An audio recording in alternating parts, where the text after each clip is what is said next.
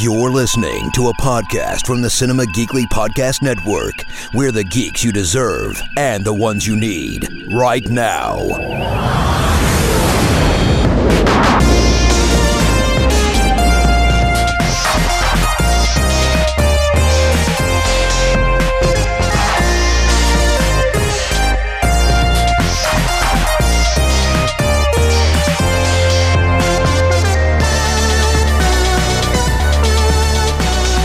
Welcome to I'm a Doctor, Not a Podcast, Cinema Geekly Star Trek podcast. It's the Chief Petty Officer Anthony Lewis and the Fleet Admiral himself, Ben Knight. Ben, welcome to Season 2 of Star Trek Picard.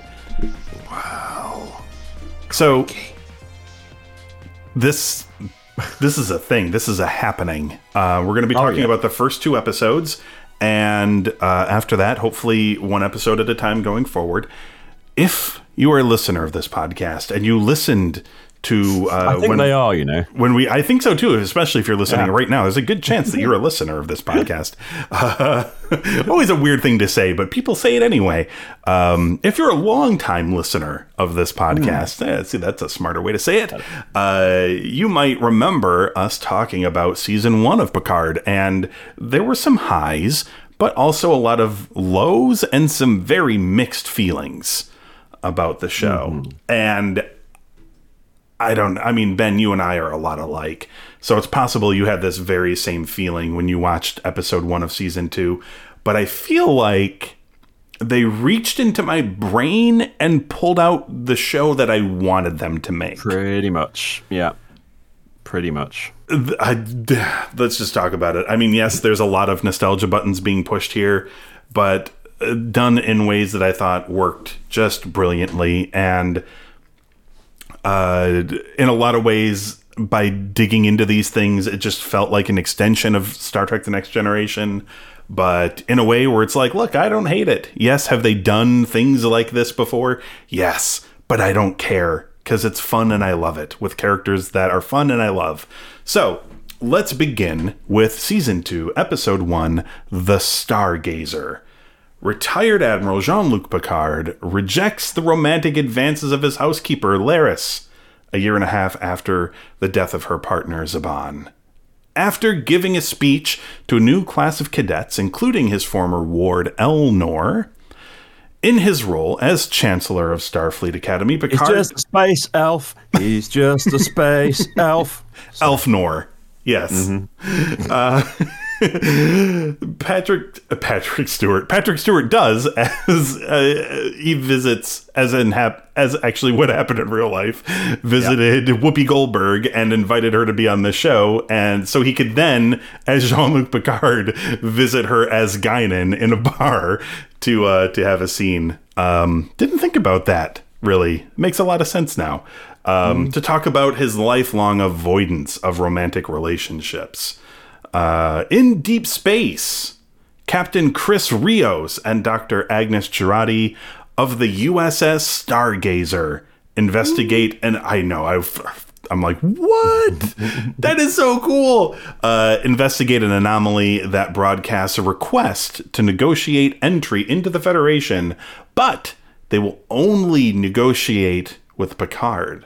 They are joined by Seven of Nine, who is flying Rios' old ship around as part of the what's the name of her Guardian crime fighters? What are they called? It's killing me that I don't remember.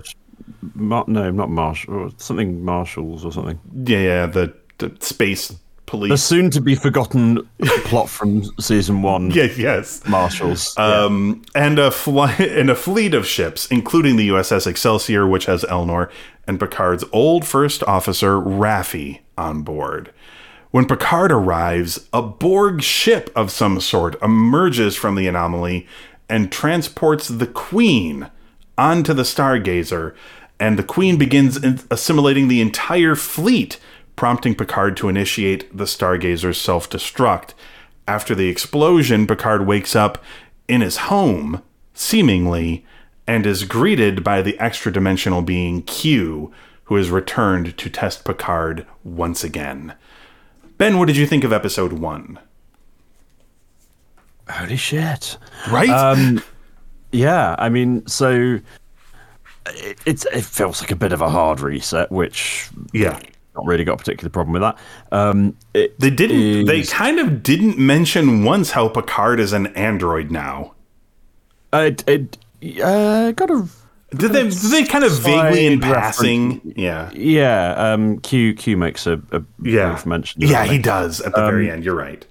Yeah, but I mean, so well, it's like you said, isn't it? I mean, this is a show that, like, if they got this wrong, it would be a catastrophe. But, you know, so the obvious, when you get Patrick Stewart, you know what you're going to get, and we've got it. When you get Jeri Ryan, you always forget how fucking good she is, so and then good. she absolutely storms it, which she has done more in season 2 so far in these 2 episodes than in season 1. Yep. But, like, I mean, she was fabulous anyway. You've got Michelle Hurd, who it feels like they've rebooted her character here, and a little bit. I'm here for that. I think that's good.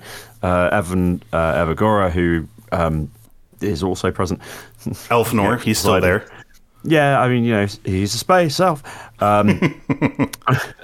Where's the lie? I think the big revelation for me in this episode has been Alison Pill. Yeah. Who, so in season 1, she like I sort of feel that in season 1 she was a little bit wasted because yes, she had a crucial storyline, but it just, I don't know. I didn't warm to her character in the sense that, you know, you can warm to villains and heroes, but at the same time, I sort of largely remained indifferent to her. They've let her massively grow as a character in these first 2 episodes, but even right in the first episode, you see that there's a new version of her character, I think. Seeing Orla Brady in this episode, I don't know going forward whether she's going to be a particularly heavy feature to it, and to a revelation we get in I think the next episode. But again, you know, it was interesting because having Picard have those discussions about love interests is not particularly common in Star Trek. The usual, well, I guess the expected vehicle for it might have been Beverly Crusher. Yes. But of course, she ain't anywhere near this project, certainly at the moment. What about Vash, Ben? We're all forgetting about Vash. Or is that Dre? I can't even remember. Can't forget about Vash, Ben. You can't forget about Vash. She'll write a song about it. I would imagine so. But yeah, I mean, yeah, and then rapidly becoming my favourite sort of addition, as in completely new addition to the Star Trek world is Santiago Cabrera. Who, so good. I mean, yeah, we've now seen him kind of fully evolve. So yes, we've got the sort of comedy amalgamation hologram version of him who, like, the interactions between him and Seven, I'm in love with, and they have a reminiscence of her and the Doctor. There's so much there to enjoy. You can feel like giddy with it. But then seeing him in a Starfleet command uniform with his cigar, yes, unlit cigar, of course, for professional reasons. Absolutely, yeah. I was about to say, we wouldn't get fucking television in the US, would it? But I'm living for all of that. Right. This, I mean, it's. I'm relieved. I think that's all I can really say. Right. I mean, John Delancey is, they've done a nice little way of glossing over the age thing. I thought that was. They've had to do it twice in this episode. Yeah, they did it. They did it with Guinan as well, where she was like, El-Orians can age if we want to. Absolutely, and which clearly I have chosen to do. I'm yeah, I mean, it's cute. I'm here for all of that. They get it. I mean, look, with John Delancey, I was actually surprised when, because in my mind, I'm like, why is Q old? Like, he wouldn't be old, but like, I mean, he's done it once to like mock Picard in in All Good Things. like he did it to mock older Picard, but they did the de-aging thing, and this is not Marvel or Disney money. This is Paramount Plus money, and it didn't look horrible. It didn't look amazing. I think it was perfectly livable. Yeah, I thought it was totally fine, and it existed for maybe 50 frames, like enough for him to say like a thing and then snapped his fingers, and then he looked like current John Delancey, which, by the way, like, I mean, I know he's younger than Patrick Stewart, but that voice is exactly the same. Like, some people's voices change. Oh, we said the same thing. Like, it's not just the voice. He's got the everything. He's captured Q again, like in a heartbeat. And it's interesting if I know you've heard John Delancey speak in Comic-Cons and stuff. Yep. John Delancey does not speak like Q. No. Generally, it's very much a more relaxed, character. Less pointed tone. Yeah. But he's so nailed it. And the interaction, the spark between him and Patrick Stewart is amazing. Still chemistry. Good because well, the thing is, we've got used to Q being sort of again a kind of comedic character over time, and I think as he became more familiar. But we've forgotten that there's some malice there, and that he. He's frustrating because of his omnipotence and immortality, two words that John Delancey was saying.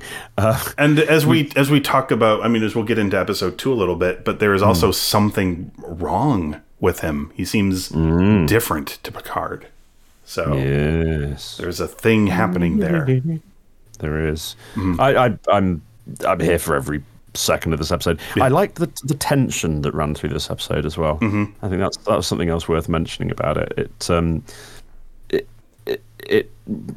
because not a vast amount of things happen really in this episode. I think. Yeah. If you just build the story, it's pretty straightforward, but that often in Star Trek, and join us to discuss Discovery, that can feel a bit like you're checking your phone during episodes, that happens. Not this one. Not a split second of checking my phone or anything. Yeah, absolutely. This was one of those really good episodes where you see the credits and you feel disappointed that it stopped. I mean, and this was just a place setting episode. This was like, here's where our characters are. A little bit of time has passed between the first 2 seasons. So here's where everybody is. Here's what's happening. And this was all like a setup, and the season really begins in the next episode. This was all set up, but they packed so much setup in, and not just setup for the sake of setup, because there was some intrigue in here. So one of the things we didn't discuss in the paragraph, Picard is having these as a dream or reminiscing about as a child, like things that his mother would say to him, like about looking up to the stars or whatever. And before the stargazer explodes, the last thing he hears is the Borg Queen saying what his mother said to him when he was a child. And like, he has this look on his face, like, what? Which is also the look I had on my face. Like, what? Also, some sort of like different design for the Borg Queen was kind of like really menacing in a way. It's new. Yeah, and clearly, like, something is going on there because her face was covered, intentionally, I believe. And she had, like, these almost Dr. Octopus-esque, like, tubules to, like, to interface with. Like, there was a lot of interesting But she no longer stuff. shoots to kill. Right? No, yeah, she stunned everybody. Like, she wasn't there to be... Yeah, she did, Queen. Oh, I see what you mean. Sorry. Yeah. She killed in other ways, Ben. Exactly. But, not in the violent way. But yeah, I just loved all this. Like the instant they gave us like Rios as captain of the Stargazer, and I saw that design, not just the outwardly design, but like the inward design, like that felt like a good, like walking, like traveling path from the ships that we saw at the end of like Voyager and Star Trek Insurrection. That felt like an extension of where the ships would probably go from there. I thought everything looked great. It felt great. The acting was great. The story, we've seen like Q fucks with time and is teaching Picard a lesson. I don't know if that's all this is. But even though, like, those are some of my favorite episodes of Next Gen, it's just good stuff. And I like it. And I am not afraid, Ben, to say I like this episode a lot. I'm going out on that limb. I mean, it's controversial, but it's unorthodox, but I'll allow it. Okay. What did you give episode 1? Because I'm conscious of the fact we need some headroom in the score for this show. Yeah. I'm hoping. It gets a 4.25 from me because I feel like, well, I already know that I'm going higher. Yeah, I couldn't help but feel the same exact way, but was less reserved and gave it a 4.5. I'm like, there will be better episodes. That was my hope. I'm like, you can't start this strong and have it not continue to get better. And we'll talk about if it got better. I don't think it got worse, but we'll see if we thought it got better with episode 2, Penance. Picard learns that he and his companions are now in an alternate timeline, not a reality, but a timeline. Q has changed something in our past, and it has resulted in humanity forming a xenophobic confederation of Earth, systematically eradicating or enslaving other alien races. Picard is the Confederation's greatest military commander and has been granted the honor of executing the last Borg. In fact, the Borg Queen. And he's been granted this honor by Confederation President Annika Hansen, aka 7 of 9, who is also married to the Magistrate. The group reunite and learn that the Borg Queen learn from the Borg Queen that they can prevent the Confederation's formation by traveling to Earth, Los Angeles, 2024, because it is there, that's the convergence point, that something changed. What? They do not know. And they can only do this with the Queen's help, because we're talking about time travel, we're talking about precise, without some sort of time travel-y device, you got to do it the old-fashioned way, and you need very precise calculations, and they don't happen to have a Spock on hand. But they do have the Borg Queen. And 7 basically... She's just a calculator, basically. Yeah, basically. She's a living calculator. With good eyebrow acting game. Yeah, how the mighty have fallen, Ben. The Borg Queen, once a great leader, now just a calculator. He's basically a sat-nav. Yeah, basically. So Agnes, Raffi, Elnor, they take control of the communication and transporter systems in the Confederation's headquarters, while 7 and Picard try to buy time at the public execution, as you do. The crowd and the Magistrate grow concerned with their stalling. The others complete their objectives, and Picard, 7, Agnes, Raffi, Elnor, and the Queen manage to beam aboard Rios's ship. They're preparing to initiate the time travel stuff when the Magistrate and security officers beam aboard. They shoot and wound Elfnor, and they prepare to execute them all for treason. Bum. Ben, what did you think of episode 2? Well, it got better already. I liked it, yes. This episode was super solid because it did the pacing right, and that's key to Star Trek. Yep. This kind of had everything it needed to have. It had the hint as to the longer arc. It made it fairly clear that the initial kind of jump is something of a misdirection. Yes. The whole story will not take place here. Yep. Absolutely not. It's sown a seed as to what it is that leads them there. So we know that 2024 is the year that it all changed. And of course, in 2024, a year we visited in Star Trek history, we know that in Los Angeles, which is where they said was important in this, if you go to Deep Space Nine past tense, the double episode, that is the Bell Riots.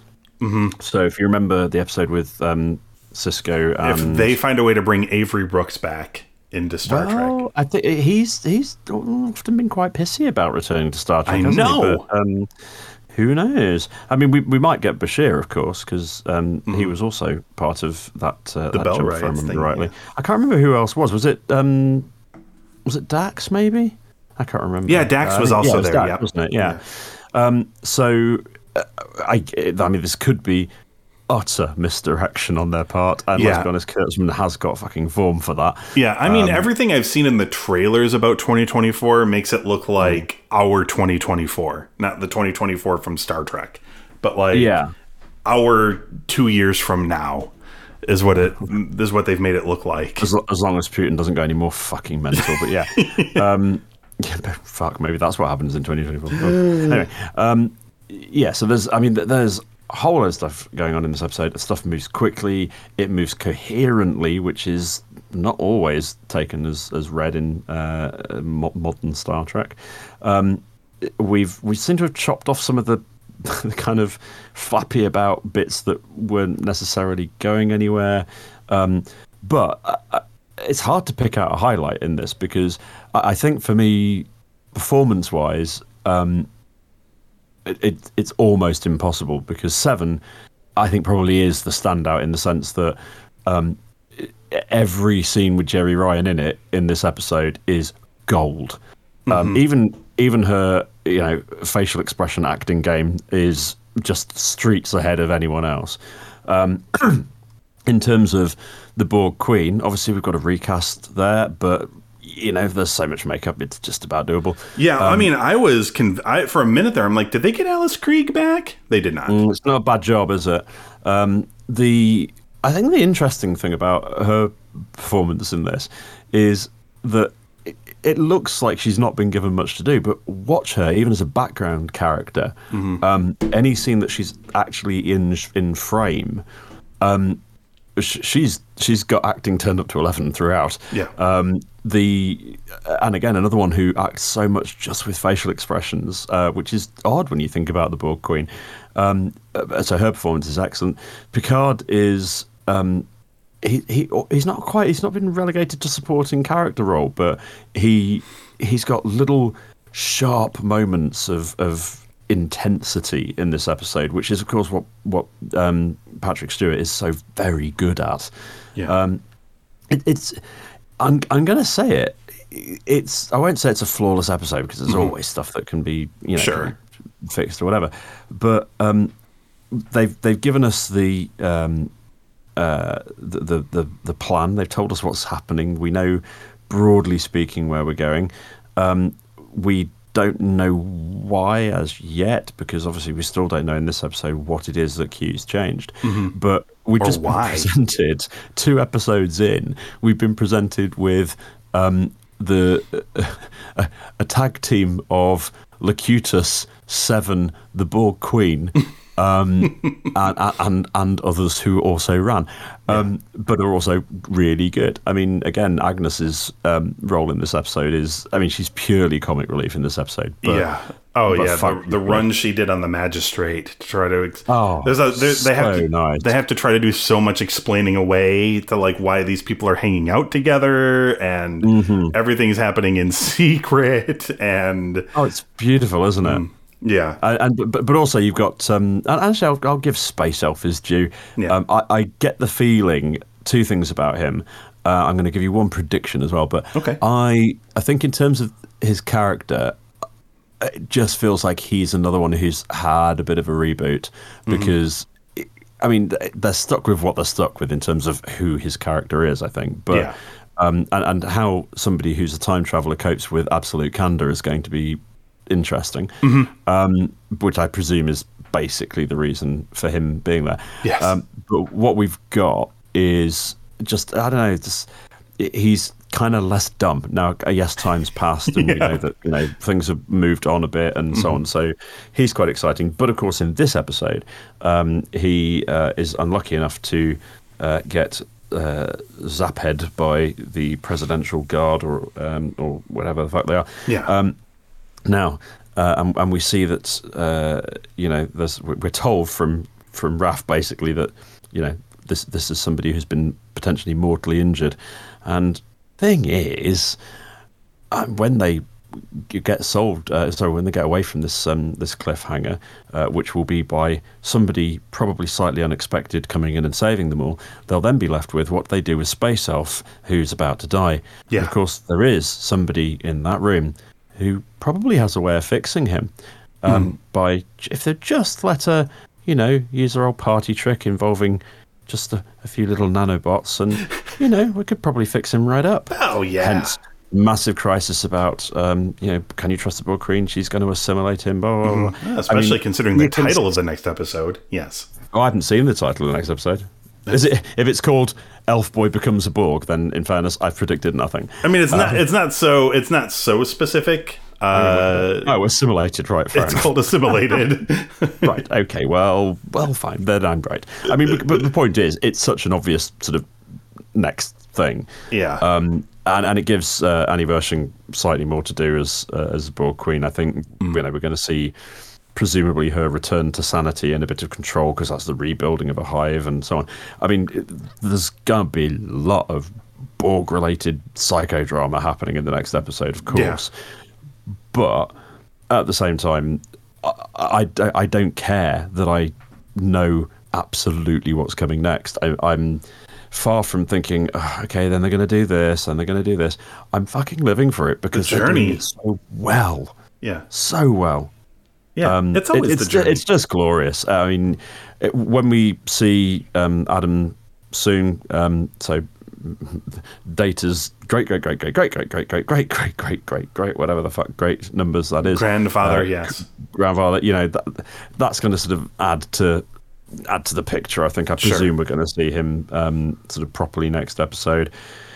There's a lot going on here, and I think the only risk in taking this route is if we end up in Voyage Home territory as opposed to nods. Yeah. I'd like to see the odd nod, I have to say, towards Voyage Home. Mm-hmm. But you got to be careful, because strictly speaking, we've now been in this situation 4 or 5 times, I think, over the various franchises, something like that. Yeah.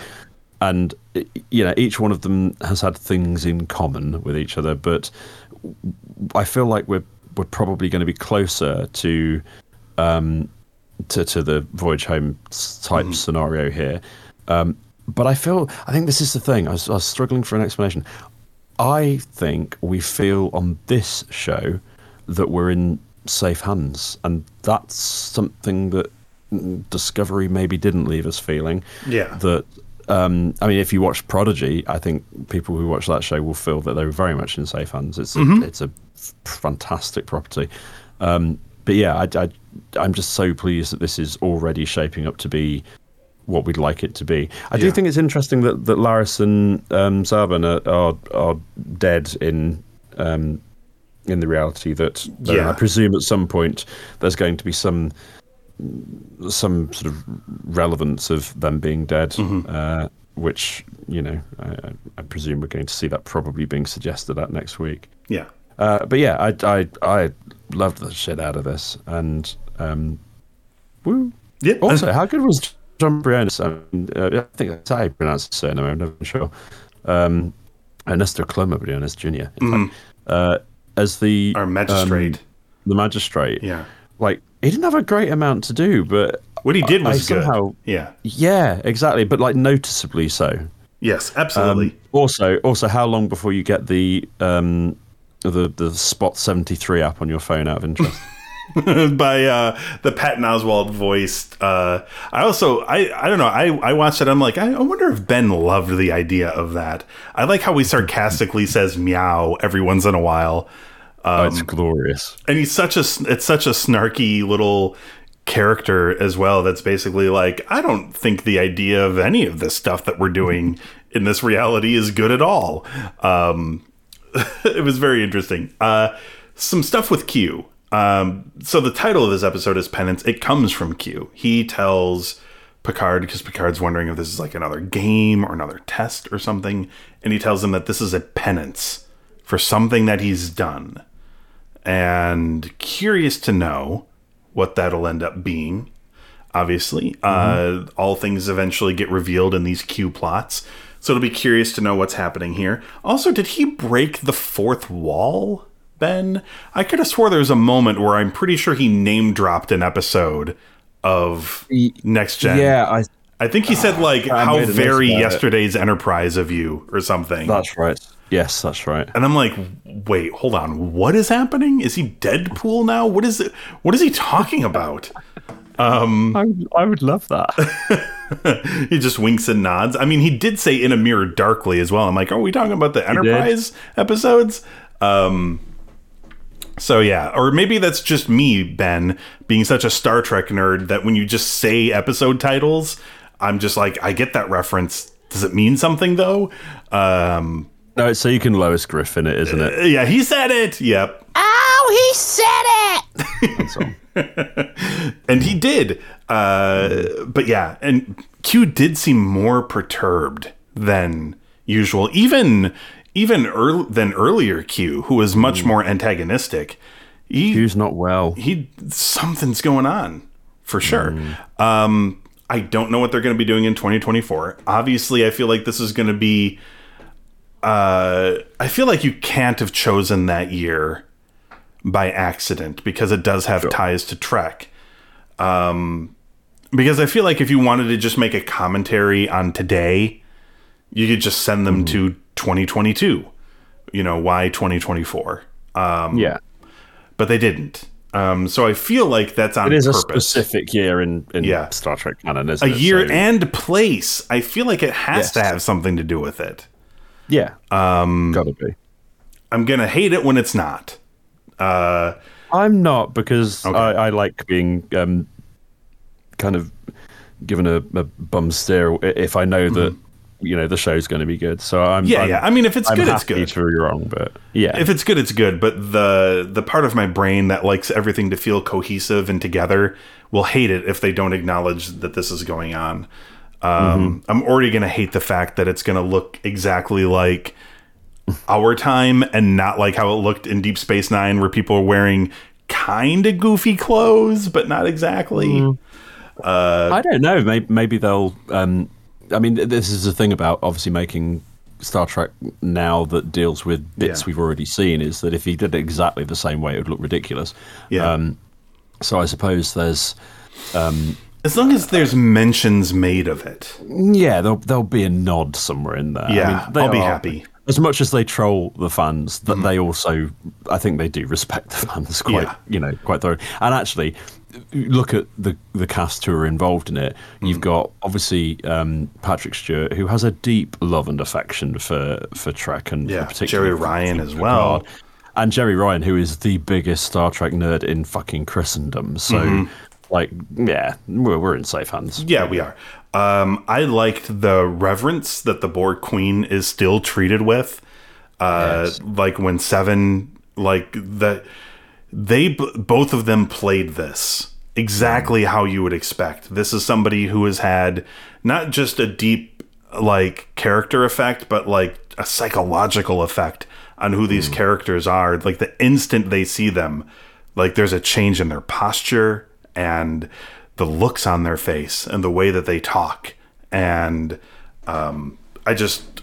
all the music in between the notes, as they say. And it's not, I was about to say, it's also the, for the fans, as it were, in terms of Seven and the Borg Queen, just in the sort of, in the midst of that ramble from the Borg Queen nearly giving the game away to the magistrate. Yeah. I don't know about you, but the tingle when she was like, ramble, ramble, ramble, tertiary adjunct of Unimatrix 01. Yeah. Like, I wish that's 7. Because of, but the thing is, the last time that line was said by the Borg Queen, it was a fucking belting iconic line, because she begins addressing Seven in a dream by saying, tertiary adjunct of Unimatrix 01, 7 of 9. It's been too long. Yep. And it's a fucking perler of a line, and it's so good, isn't it? I'm fanboying out. They know all the things to say to make me go yay and clap my hands in my living room with no one else to look at me. They know all the buttons to press, and they're pressing them, and I'm not mad, and I like it a lot. Ben, what did you give episode 2? Well, having talked about needing to be sensible and moderate, and There are more everything episodes else, to come. I know, but this one got a 4 3/4 from me, and it only didn't get the 5 because I couldn't. That was you holding back. It really was. Okay, I remained sensible and went with another 4.5. I respect that. But I feel like I could perhaps be a little hyperbolic here. But this could be, I'm not going to say of Trek, because I don't think it could be true. But I think this could easily be the best season of any Trek, like post Kelvin timeline. Like, of all the seasons of Discovery, the first season of Picard, I feel like this is going to be the best season we've gotten of any Trek iteration. That could include Prodigy as well. I really liked the first season of Prodigy. It was a lot of fun, and I liked a lot of the stuff that we got in there, especially as the show went on.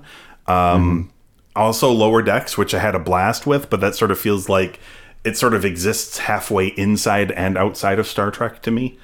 Lower Decks, it is what it is. It's fun, but it's fun, but I don't like if I do a canonical watch of Star Trek, I won't watch Lower Decks in that. I will. I think I will be watching Prodigy on that basis. So. That's possible, though. Yeah, especially when I can figure out when it's actually taking place. Because I don't think they've established that yet. These have been 2 great episodes. And I am very excited. You got any predictions to make though yet? So obviously we got the obvious one about Space Elf, but I have no idea. I have no idea what. Maybe Q prevents the Bell riots from happening, and that's the thing. I'm trying to think of what could he have done that would have in that place and time that would have resulted in the Confederation of Earth. Yes, because what do we know about what Picard... what influence would Picard have had? Or, well, not him personally, but I'm thinking sort of... Maybe this goes back to the parents issue. Yeah. Family issue, I suppose. Yeah. Right now it feels way too early. I feel like I have way too many questions that I couldn't begin to answer. What does the stuff with his mother have to do with this? Why did the Borg Queen say that? Was that his mother there? Or was the Borg Queen there when she said, what is it? What's the thing that Borg need him? What's the thing that Picard needs to pay a penance for? Why is Q acting so erratically even for Q? There's a lot of questions. I do like the little bit in here. They're continuing this sort of Raffi 7 thing a little bit. It seems like they're sort of at odds a little bit. She's really wrapped up in her work, and the relationship seems to be... Because you remember how we talked about how it sort of felt like it just happened out of nowhere? They are kind of it feels like putting the gas, or not the gas, but the brakes on it at least a little bit. I think, do you know, I was thinking about that. I'm not even sure that is, I'm not sure that is what they're doing. I think because there was a line in here. There was a line in here that really made me laugh when they run into each other and she's with the magistrate and she's like, "This is my husband," and she's like, "Say what?" Hold on a second here. I have your membership card, and clearly. I thought that was a great little moment. I don't know if they put the brakes on it, but they haven't gone they're not diving into it or anything either. But no, and I think I think probably what it is the fact that yes, it was a sort of pull from nowhere, and obviously there's a certain part of the internet that gets very excited about gay relationship on Star Trek, but I think in reality it's just dropped into the background like the romantic relationships broadly in Star Trek always did. We saw an awful lot of Jadzia and Worf and their relationship, but then we'd also go, several weeks without that being, a central part of any storyline. So I just think it's being treated properly in the sense that it's just being allowed to drop into part of the background narrative, which of course is where it ought to be. you know. So I think that's the thing, is it's nice to have visibility, but also I think it's very difficult when visibility then becomes like the only interesting thing about your character in a TV show. So I respect the fact that they've just they've shown you, and now they're just putting it sort of in the wall that is everything else that's going on in the show. Mm-hmm. I'm so excited for the rest of the season. I don't. Do we know how many episodes the season is? I have a feeling this is going to be one of those things where it's only like 6 or 8 episodes or something. But no, it's 10 episodes. Yeah, I was about to say, I think it was more than 6. I think originally everyone had assumed it was 6, and it's not. Yeah. Okay, well, I'm happy to hear that. If they can just keep this up for like 8 more episodes, I'm here for it. So, you know what? I honestly don't think like Earth of 2024 is going to be their only stop among things either. I agree. I can't imagine, because, you know, they spent 1 episode on the Confederation of Earth. I don't think they're going to spend another 6 or 7 or whatever in 2024.